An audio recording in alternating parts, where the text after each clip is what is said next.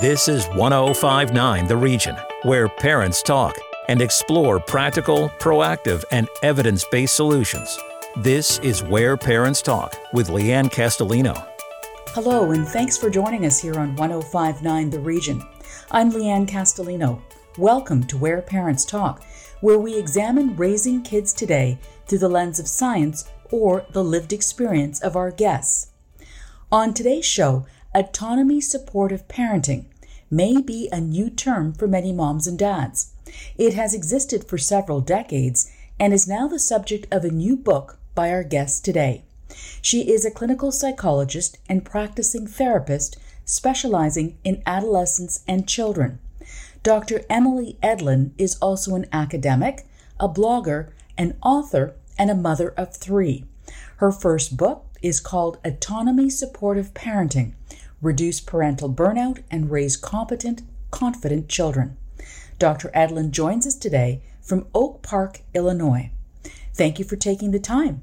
Thanks so much, Leanne. I'm excited to be here and talk to you today. There are so many parenting strategies and approaches out there for parents to consider.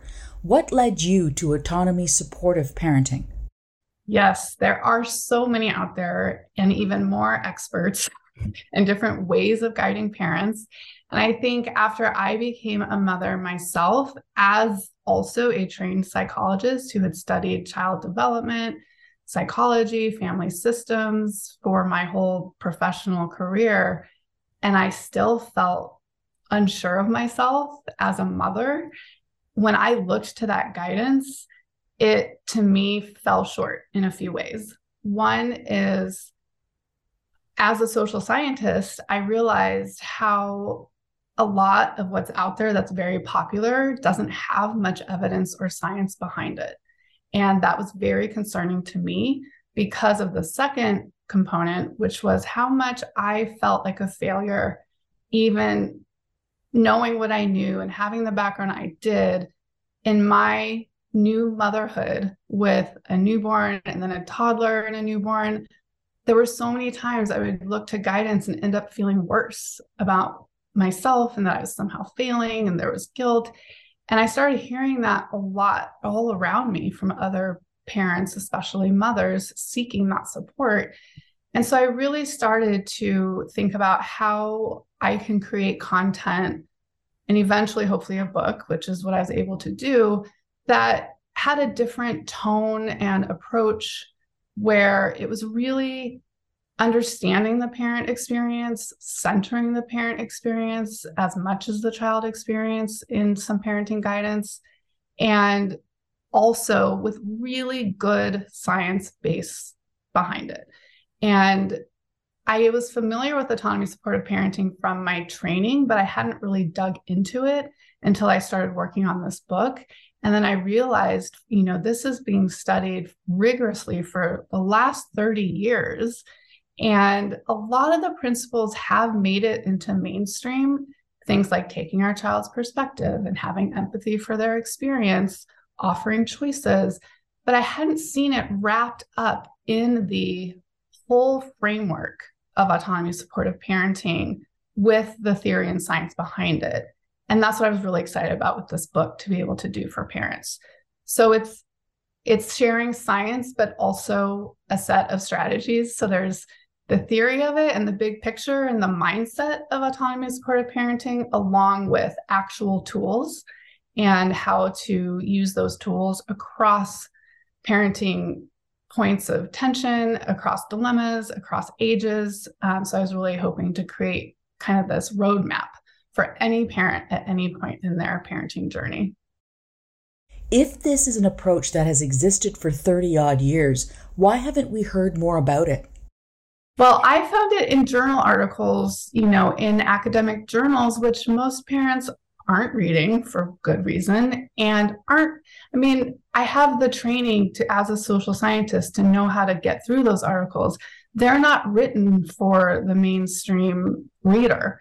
So there are some writings out there that have taken some of these ideas into a more applied way, but it just hasn't hit the mainstream like we've seen with all these other approaches like gentle parenting, positive parenting, that have gotten so much attention and focus. So I'm really hoping that we're at a direction right now. We have been a bit at a tipping point with how intensive our parenting has been and so focused on meeting our children's needs. It's kind of burning us out, that I think parents are ready and eager for this other way of thinking and approaching parenting that's more balanced. So how would you go about then distilling that science and defining what autonomy supportive parenting actually is? Okay, so I'm going to start with the theory and bear with me because it's important. And I'm trying to take like hundreds of pages and distill it. But there's a theory called self-determination theory that has been backed by research cross-culturally around the world, around all different types of communities, that really all humans at all ages have three fundamental human needs: autonomy, competence, and relatedness. So when those needs are met, we have, as humans, greater life satisfaction, greater health, greater outcomes across the board. So that's the theory piece of it. And then the science of it has been these last 30 years of parenting studies contrasting autonomy supportive approaches with the opposite, which is considered controlling parenting in the research. So controlling parenting, which I spend a lot of time on in my book because I think it's a really important concept for us all to understand. Controlling parenting can be very similar to intensive parenting, where we're trying to manage our kids' daily lives and even their outcomes by using controlling impulses, but it's undermining those fundamental human needs. So with our best intentions, our kids end up not feeling autonomous, not feeling competent, and not feeling as connected. So I think it's really important because the parenting research has contrasted these two approaches and found consistently that the autonomy supportive parenting approaches lead to these healthier, happier outcomes for not just kids, but parents and families. But the controlling approaches relate more to the risky outcomes like depression, anxiety, substance abuse. And so it's really important to get this science out there, I think. It is interesting because there are a whole host of reasons, presumably, why different parents, fathers, mothers use a controlling style. It's easier in many ways. Some people, that's how they were raised. It's all they know. When you're dealing with multiple children, you got to get things done, schedules, et cetera, et cetera. So it's an easy sort of, I want to say trap, but maybe trap's not the best word to fall into for many families.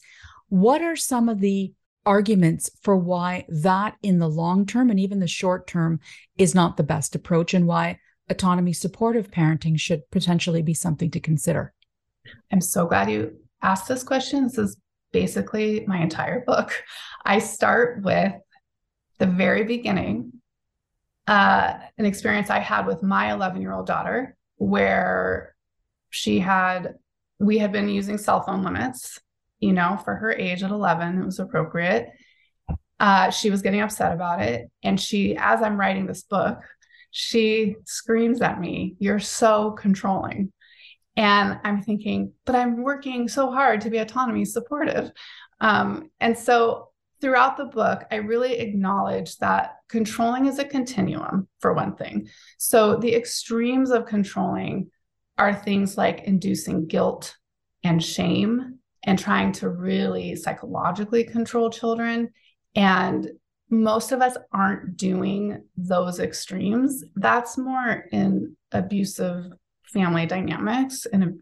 And so that's very clearly related to poor outcomes.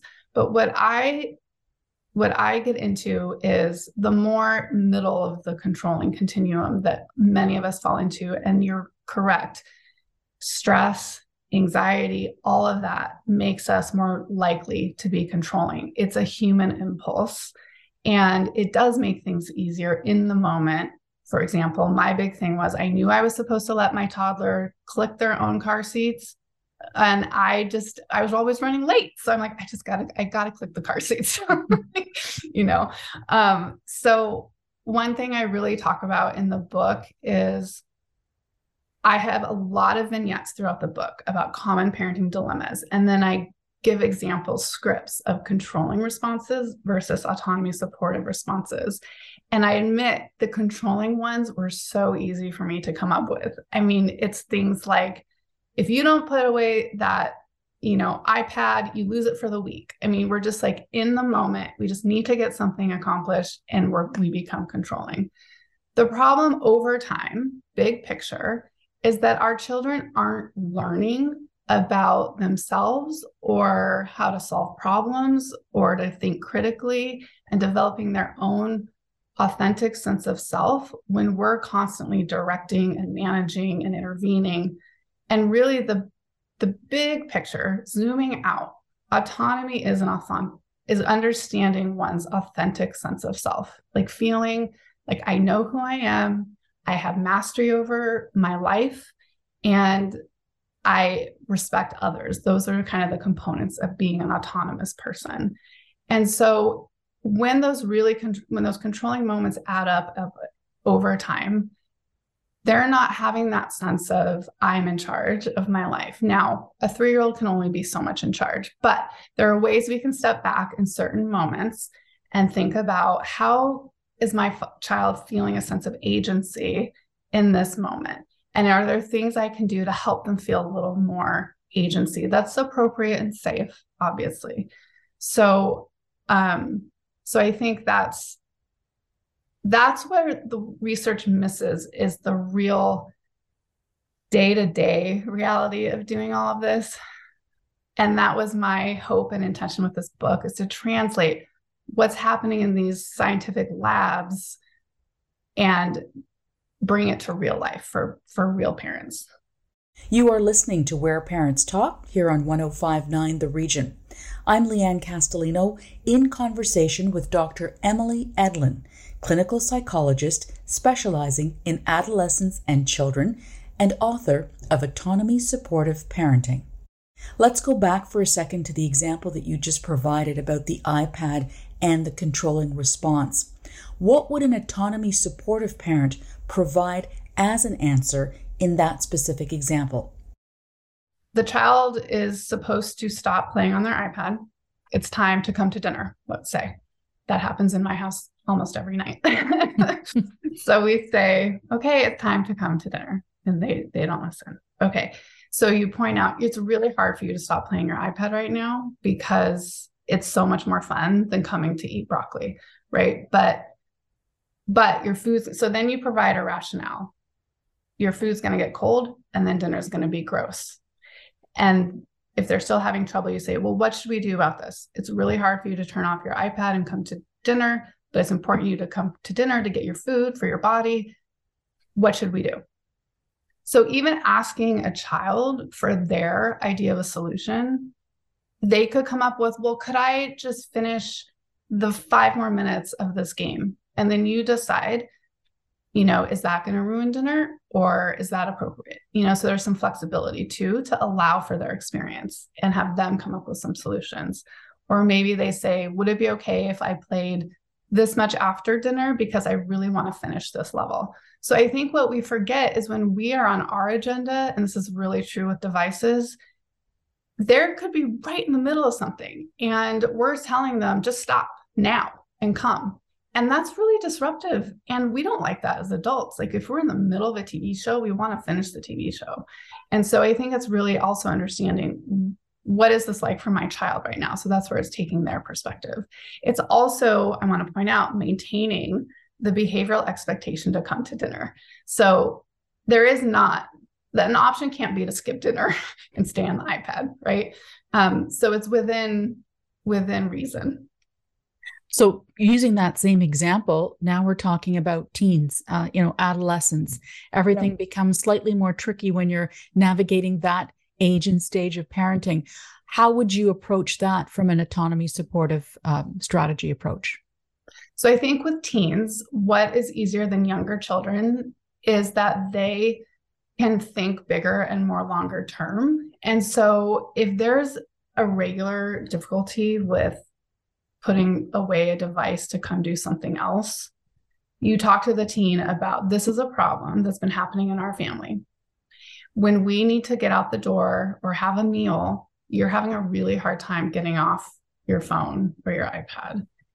And I want to understand why, what's going on for you. So it's having that open and curious mindset. So you state what the problem is, how it's getting in the way. You ask for their experience and input for what it's been like for them to get their perspective. And then you say, well, let's figure out how we can address this problem together. And so it's collaborating, involving them in the decision-making of what to do next with it. I have learned with my own, and my oldest is 13, so I know I have a long way to go with adolescence. But I have said, we've had something in place, a rule in place, she breaks the rule. And I say, what do you think the consequence should be for this? And she comes up with great ones. And so I think it's involving them in all of it, So this is the expectation. Maybe you're a little flexible as the parent. Maybe you change a little bit what you're thinking based on what they tell you. But then you come up with them, okay, but what if it continues to be a problem? What would motivate you to stick with our plan, in the moment? Well, if then I didn't get my phone the rest of the night. Okay, so we have an agreement together. And so you come up with it together. Time for a quick break. We will be back in a moment.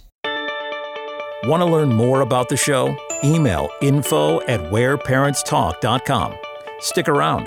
Leanne Castellino and Where Parents Talk will be right back on 1059 The Region.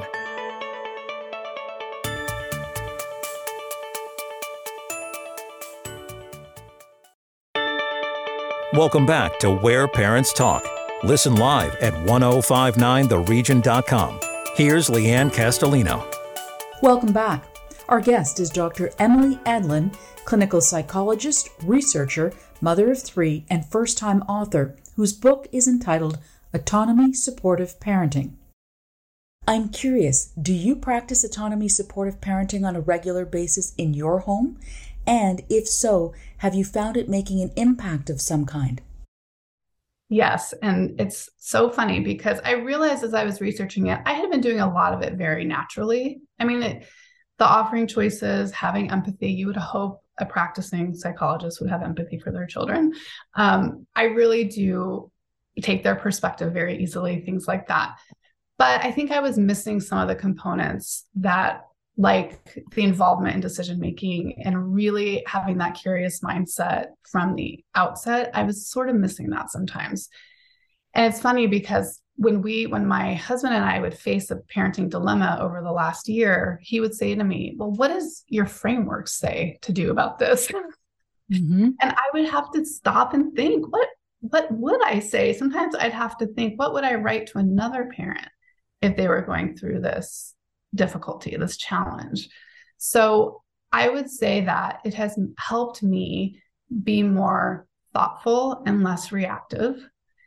I have become much more aware of my own controlling impulses. And so in those moments, it is easier for me to take a beat and shift gears because I've immersed myself so much in understanding the framework. And I will say, I'm going to share an example without giving too much details because I do want to protect my children's privacy.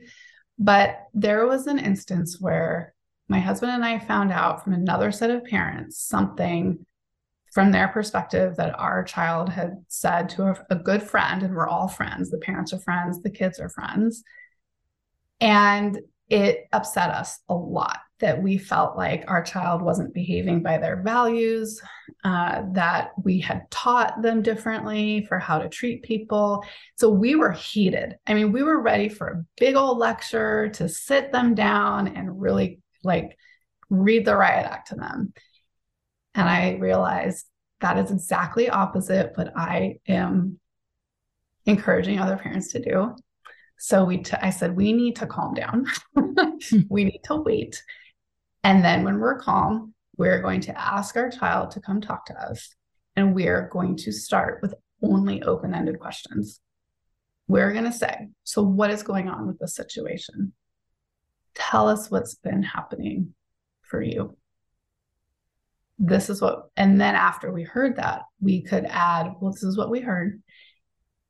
And what ended up happening is we got so much more information about what our child had been going through and their experience. And it connected us in a way that was really important. And we would have lost that entire experience had we just resorted to our angry lecture. And it really just hit me and stayed with me for why this mindset and approach can be so powerful. It's such a relatable example that you provide. And, as I listen to you describe it, what sort of comes to the surface for me is the idea of greater self-awareness as a parent. When you're talking about things that happen in the heat of the moment, it's usually very reactionary. And it's having that discipline to take that extra time to pause, like you suggested with your husband in that example. Not all of us practice that. Maybe not all of us have that self-discipline, but if you start to become aware of it, it's like anything, I guess. You're practicing it. It should become easier over time, right? Yes. And I really repeat over and over, autonomy-supportive parenting is not a label. It's not an identity. It is a practice. And every day you have an opportunity to practice autonomy-supportive parenting. It doesn't matter how controlling you were the day before or the hour before. There's still opportunity to have that mindset. I have plenty of moments where I snap at my children. I mean, I am human, and I am very vulnerable about that because I think it's important to normalize that we all get impatient and we all get our buttons pushed and react. And that's human and normal. What I want us all to think about is what kind of overall environment are we creating in our homes with our families? And that's what's important, is the bigger picture. So I may have snapped at my kids in the morning when we're rushing to get out the door, but I'm able to spend really good time with them after school or over dinner. We have a really fun conversation at dinner in our family. So I think it's remembering all of the pieces, that this is not a 100%, autonomy supportive parenting or bust. This is being very kind to ourselves, which helps the self-awareness. I think we're going to be more open if we can be self-compassionate as well. Well, I had a moment, and move on. Dr. Edlund, you talked about this sort of style of parenting having been around in science journals for more than 3 decades. Was there anything in the science, in the research, that caught your attention in particular? I mean, what struck me and why I wrote a book about it is how consistent the findings were across. We're talking studying toddlers, studying school-age kids, studying adolescents, studying young adults, doing lab-based studies, self-report studies, meta-analyses, which is like the big study of all the studies. It was the consistency of the findings that really struck me, which was why I felt it was worthy of a book, pulling it all together to very confidently say, this approach is good for us, all of us. And I do want to point out one important piece is that the more our needs are met, so the more we feel autonomous, competent, and related to others, the better we can do that for our children. So it's really important, and it is the whole oxygen mask metaphor, but it's very true that we have to prioritize those things first for ourselves in our lives the best we can, and know that that helps us have the energy and vigor to do that for our children. You alluded to some of the tools that underpin autonomy supportive parenting, namely empathy, taking a child's perspective.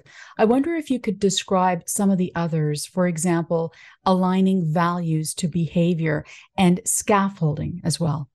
Yes. So there's about 10 tools that I won't get into in detail, but these are all really important. So the empathy and perspective taking, which I know a lot of other parenting approaches focus on, it's really important for building the relationship, understanding our child's experience. But the other pieces are really important as well. The scaffolding is really critical for the competence piece of self-determination. And so it's knowing where our children's skills are.